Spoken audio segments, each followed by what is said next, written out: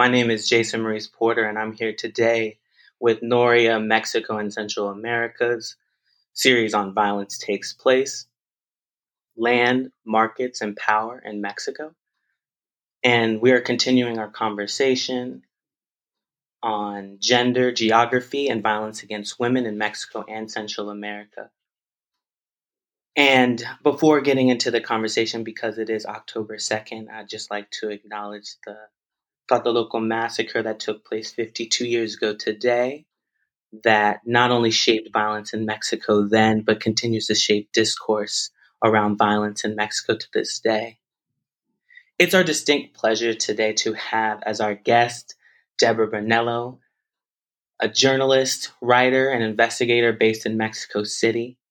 She's the current senior editor, Latin America for Vice World News, and she's written for numerous publications such as The Telegraph, The Guardian, Los Angeles Times, BBC, and many more. How are you doing today, Deborah? How are things in Hi, Mexico City? hi, Jason. I'm very well, thank you. Things are a little quieter in Mexico than normal with COVID, although not as quiet as you would like. But Yeah, things are good. good, good. I meant to say also the reason why we have you here today is your forthcoming book, Women in the Sinaloa Cartel, which provides an amazing counterpuntal point to the discourse on gender-based violence in Mexico. So it's really exciting to hear about that as we jump into the conversation today. So how is violence today in Mexico compared to in 1968? Well, I mean, it's hard to ignore the fact that violence is at an all-time high right now. The root causes of that, I think, are very different. I think state-sponsored violence, like the kind we saw at Tlatelolco, still remains a very big problem in Mexico, and quite frankly, a perennial problem in the entire region. You're seeing significant pushback against police brutality in countries like Brazil and Colombia. Um, but right now, Mexico is seeing record levels of violence. It's on track to see its most violent, the most homicides in modern history. And a lot of that is connected to organized crime and the drug trade, and this government sponsored crackdown on drug traffickers, which Mexico President Andres Manuel Lopez Obrador claimed was over when he took power at the end of 2018, but continues pretty much unabated. It's difficult to know how many of those murders are due to gangs and intergang violence, because there isn't any distinction made in official statistics between the causes of murders in that sense, in terms of the perpetrators. But it's fair for us to assume that a large chunk of that violence is centered around conflict between competing gangs for criminal markets, and a result of the government crackdown on those groups. So, yeah, things in Mexico aren't great right now. I'm sad to say. Yeah, that's a very lucid and grim, but realistic picture that you paint. It seems that your recent work for um, Insight Crime, I believe, um, focused on some of these criminal markets that you are referring to. Your work on timber mafias preying on Latin America forests took you to Colombia, Honduras, Peru, but it also took you to Northwest Mexico. Could you situate us there? Yeah, the study was carried out by Insight Crime, who I used to work for, and is a think tank focused on organized crime in the Americas. I did not single handedly undertake the whole study. It was done with my colleagues there. So my part was the Mexico part of that. And yes, most of my investigation focused on Chihuahua, which is the biggest state in Mexico and shares a border with the United States. So cities that you might have heard of, including El Paso, sorry, So Mexican cities you might have heard of, including Ciudad Juarez, are part of the state of Chihuahua. So my investigation centered around the sort of southwestern part of the state near Ciudad Cuauhtemoc, and the part of the state that's dominated by sort of very forested mountains. Chihuahua is being contested and has long been kind of a contested zone. You know, on the one hand, you have the Juarez cartel and their armed wing operating there, and then further south, you know, Chihuahua is part of the Golden Triangle, which is Mexico's, you know, most productive drug production zone. So you have a lot of poppy heroin, a lot of marijuana being grown and processed in that region. And so the Sinaloa cartel, obviously Sinaloa borders part of Chihuahua, and Sinaloa controls Sinaloa, obviously the Sinaloa cartel. And there's a lot of conflict in Chihuahua between the Juarez cartel and the Sinaloa cartel in terms of territorial control. So the investigation was about how drug trafficking groups get and have gotten involved in the illegal wood business. I spent about a week up there doing research, and then a lot of time going through documents and looking at Mexico's regulatory system when it comes to tracking illegal wood.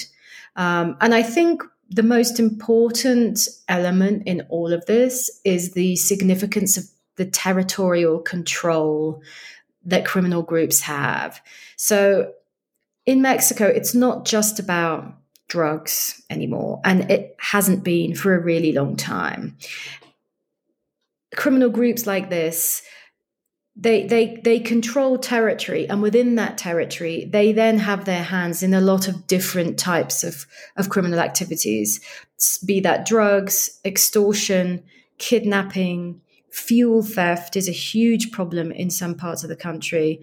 And in Chihuahua, you know, the geographical context of that state affords them the opportunity to log and sell mostly pine as a valuable source of local profit with impunity. But what that means is a lot of the violence and social capital and control that exists around the drug trade extends to affect these parts of the country. So, you know, drug bosses are now not just controlling territories because they want to move drugs through. They want to sell drugs there. They want to sell illegal wood there. They want to extort other groups who might want to sell illegal wood there. They control the sawmills who process that illegal wood and then move it into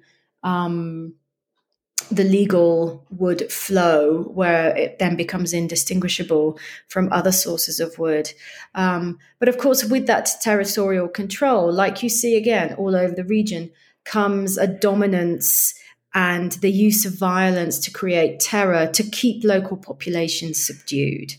And that makes it very hard for dissent to set in. And it also makes it really hard for law enforcement to have any real impact on weakening those groups. And that was certainly something that I saw when I was in Chihuahua, and I was in both Ciudad Cuauhtemoc and Creel. And in fact, the morning after I arrived in Creel, which is a sleepy tourist town usually, because it's sort of the kickoff point for the Copper Canyon, which is a popular tourist route, and tourists come and take the train that takes them from Ciudad Cuauhtemoc and Creel all the way to Los Mochis in Sinaloa. Anyway, in this sleepy town, you know, in the early morning, a few hours after I arrived, they dumped 6 headless bodies on the outskirts of the town, and the message left on the bodies alluded to the wood trade. So it's definitely, you know, I did see sort of firsthand that it's a generator of pretty appalling violence as well. Goodness, yeah, that's quite the image. That's quite the message. super clear. And it's also clearly not just about drugs. It's clearly not an organized crime rooted in just illicit economies. The focus that you highlighted around territorial control is broad spectrum, like a pesticide. It's tremendous to hear the many ways that it infiltrates a community, a region. So now that we have addressed one of our themes in our set of conversations, geography, and have a better understanding of how geography is central to land power and markets, and also violence in Mexico. Now we can shift to your forthcoming work and the meat of this conversation, which is gendered based violence, which is also something that, if organized crime isn't just about drugs, organized crime isn't just run by men. Um, so, to jump into your book, would you like to kind of introduce your work or how you came to it, and why it's timely, before you get into maybe some significant bits or maybe even an argument if we're so lucky? So, I've been covering organized crime in Mexico since I got here in 2007. And as you know, there's always been a fascination around Joaquin El Chapo Guzman, who last year was sentenced to life in an American prison for his criminal empire, the criminal empire that he ran, which was the Sinaloa cartel. And during that time, I remember that his wife, Emma Coronella, was very visible at the trial. And I sort of feel like the media kind of loved to hate her, and people sort of loved to hate her. And she did this perhaps slightly misjudged, cable TV show where, she was swanning around on a boat with a bunch of other people connected to the criminal underworld. And she was kind of much maligned for that. But women have long been associated with drug bosses, but obviously I did a lot of coverage on the trial. And I remember noticing one day, because often in the story and the speed of things, you don't pay attention to some details, that the only woman on the indictment that eventually took Chapo down was a woman called Guadalupe Fernandez Valencia, who was his head money launderer.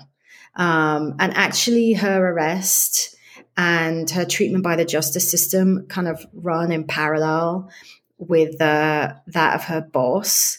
I think she was arrested a little bit before Joaquin Guzman was arrested. And then she was extradited to the United States when his trial got underway. Obviously, she was an important witness in that case. But it sort of jumped out at me how, as the only woman on the indictment, she also got very little coverage in the media. And I was fascinated by, someone with a job like that. And obviously, United States court documents have to put together a case, and the allegations in the court documents against Guadalupe are that she worked hand in hand with Chapo Guzman's son Jesus, also known as Alfredillo, and that they together were key operatives. She was kind of his lieutenant, and worked on everything from the drug distribution process to trying to move proceeds paid in the US back into Mexico. And I was just fascinated by the fact that it was a woman. And so then I started digging around, and seeing, some of the other people that were involved in the trial, and also some of the other women that were connected to the Sinaloa cartel in different parts of Latin America. Because remember, Mexico and the cartel, yes, they do grow a lot of heroin, poppy, and marijuana in Mexico. And obviously, the Sinaloa cartel is also a major producer of methamphetamine. But cocaine and the base ingredient for it, which is coca, is only grown in Bolivia, Peru, and Colombia. And Mexico's criminal organizations are actually the transporters of that. So they rely on partners across the region to help them bring that product to the US. And as I looked into it, there were key women in Honduras and in Guatemala, as well as Mexico, who were helping the cartel make that happen. And fascinatingly, there was also a woman who was the head sicaria. Sicaria is sort of Mexican Spanish for assassin. She was the head assassin for Chapo's right-hand man, and she's currently sitting in a prison in Baja California. And, when I looked at how women killers were portrayed, again, these Instagram pics of, big-breasted, women with huge round bums and massive guns, and like there was hypersexualized. And I thought, well, there's got to be more behind that, because this is not a catwalk. This is a very a viscerally male world in which violence is one of the I think it's fair to say violence is the main currency after the dollar, maybe. And so I was fascinated to learn more about how women who do not have a monopoly on violence, violence is very much, at least in Mexico, violence across the world, is very much, is very male, I think. And I think our ideas of it are very male. And clearly that's restrictive, because women are as capable of violence as men are. So I was really fascinated to dig into how these women were negotiating such a male macho world that is dominated by violence and managing to sort of rise up within those ranks. That's kind of it in a very big nutshell. That's tremendous.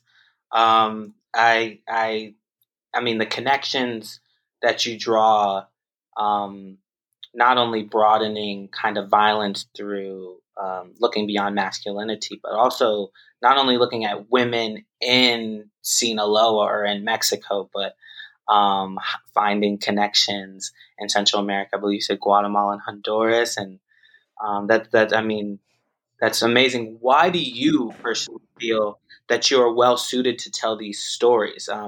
Maybe you could tell us a little about being a woman in the industry that's so male dominated as well. Yeah, I mean, I think there are definitely very few women who were reporting on organized crime, at least in Mexico, over the last 10 years. In a focused way. I mean, most of the journalists who are distinguished for doing that are men, which I think is a reflection of the criminal world and the interest in the narratives around organized crime. I also thought it was fascinating that I found so many cases of high-ranking women in the Sinaloa cartel that had such little coverage. And the coverage of those women, again, in the case of Melissa Calderon, who's known as La China and was the chief assassin, the coverage of them was very sexualized, and very much in relation to their relationships with men. So, I sort of felt from a personal point of view that the stories of women are very rarely told by the people who cover organized crime. And there's not that much interest in the women who are involved in the context which I'm looking at. And I think for better or for worse, women don't invite as much interest. And I think there's also kind of there's sort of a more low profile nature to the lot of women that I'm profiling. I don't know how purposeful or intentional that is on the part of these women. in I'm not sure sort of whether they've purposefully kept their profile to a minimum, or whether it's a strategy of theirs, or whether it's just the fact that the media and other institutions aren't that interested in documenting their story. It's probably a little bit of both, but I'm sort of fascinated by that. And so I do think that the conversations around women in organized crime have very much focused around, gangster's mole, the Emma Coronella, the pretty wife, mistresses, lovers, that kind of thing. But there hasn't been a great deal of attention on these women who have power and influence, and are, very much making decisions at the top table. And I really wanted to try and dig down a little on how they got to where they are, what their motivations were, with a lens that I don't think has been used very much. So that was really what was kind of behind it. Yeah, absolutely, absolutely. It seems like the perspective and the perspective is necessarily largely not only because of a lack of coverage, but the lack of coverage seems to reflect a lack of understanding of the criminal underworld, because these many of these cases, the way we look at the crime is either, it's either gendered in the sense that we think that it's very masculine, or when we look at women, it's over sexualized. You make that so clear. Do you think that being a woman in the industry, having familiarity and so much experience in the region allows you to or open some doors in your investigation?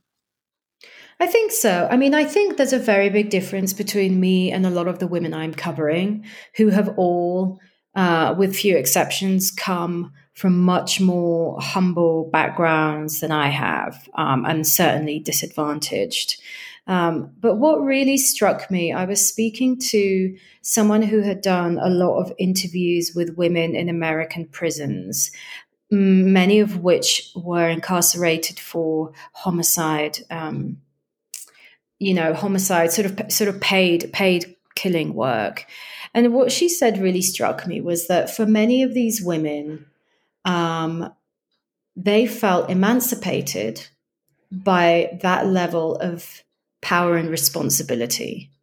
Now, I know that it's controversial, obviously, because murder is a very serious thing. And I'm not trying to, I'm sort of taking the moral compass off for a moment, if you'd let me. I just found it fascinating that, women in certain socioeconomic contexts who come from backgrounds where they're not afforded an education or the professional opportunities that they want, saw in the world of organized crime and that kind of subworld, if you like, an opportunity to move up. And even though for the vast majority of people, we might not have taken that opportunity, I think it's a reflection of their desperation and disempowerment, but also their ambition and what's the word? Drive. And this is not to say, I'm not saying it's good or it's bad. It is what it is. But I was fascinated by that because I think of sorts for them it was an opportunity, and I do think that's why a lot of men and women get into join the ranks of organized crime in the region. But obviously, I do think in countries like Mexico, women are especially disadvantaged because there is still a strong culture of machismo and that women belong in the home. So I was just really struck by that, and it made me want to know more about the personal motivations of these girls and women and their story and how they sort of ended up there. I would be struck too. That is objectively jarring. It makes me wonder, do you feel like because of your position you hear stories, or you have an ear, do you hear things that, perhaps male investigators in the, criminal underworld or organized crime don't hear? I mean, I think it's more. There's a couple of things. I think a lot of people just aren't asking those questions because Yeah. it seems niche to them. But I also feel like I'm probably going to get more of an in if I'm interviewing women than men might do on certain issues. That's not a guaranteed. I think it's actually more to do with just asking different questions. Yeah. But again, I think there is a narrative in organized crime that women are, so there's either the gangsters mole, as we've discussed, or they're victims, victims of sex trafficking. A lot of drug mules are women. A lot of single mums are doing time in jail for moving very small quantities of drugs and getting caught. And those are very real things. But I was very interested to sort of look at a different narrative, which is this narrative of empowerment and influence, which I don't think is discussed very much in this context. It may not be the majority of women. I very much doubt that it is, but I think it's still a very interesting dynamic that hasn't really been unpacked as kind of a non-fiction narrative project. Yeah, absolutely, absolutely. No, I think to kind of center this back and or to center this or to get to our kind of a concluding point after all of this rich material. I think that I guess I could ask a different question. As you kind of highlighted, it's not necessarily your perspective or your positionality, but it's different questions, right? And I loved how focusing on empowerment, and you highlighted that in many women, because of their situations being as dire as they are and the lack of empowerment that they have in their they like the responsibility. Um, Another responsibility that's oftentimes gendered and displaced on or placed heavily on women is motherhood, correct. And um, it seems like you talked about mothers a little bit in your examples, but also, how is it being a mother doing this investigative research? Um, you know, uh, and how is that similar or different to some of the trials that you see mothers facing, both within the cartel but also victim to the cartel? I mean, for me personally, I should have mentioned this when we were talking about my experience as a reporter. I do get a lot of reactions from people when they find out what I do, a lot of raised eyebrows and um, disapproval a lot of the time when they find out what I do, in a way that I don't. I think the reaction for men who do that, whether they have children or not, is, you know, wow, isn't that cool?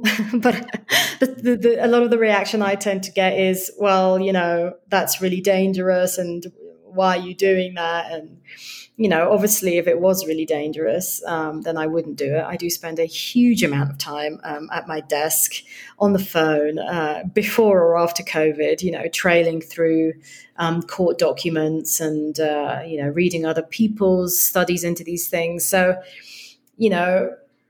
that to begin with, I think, is a judgment that is made about my field of interest that would be different if I was a man. And also kind of an inappropriateness to it. I think it is seen as a male area of specialism, for better or for worse. But also, yes, a lot of the women who I'm studying and focusing on in the book had children, and many of their children were involved in their criminal enterprises.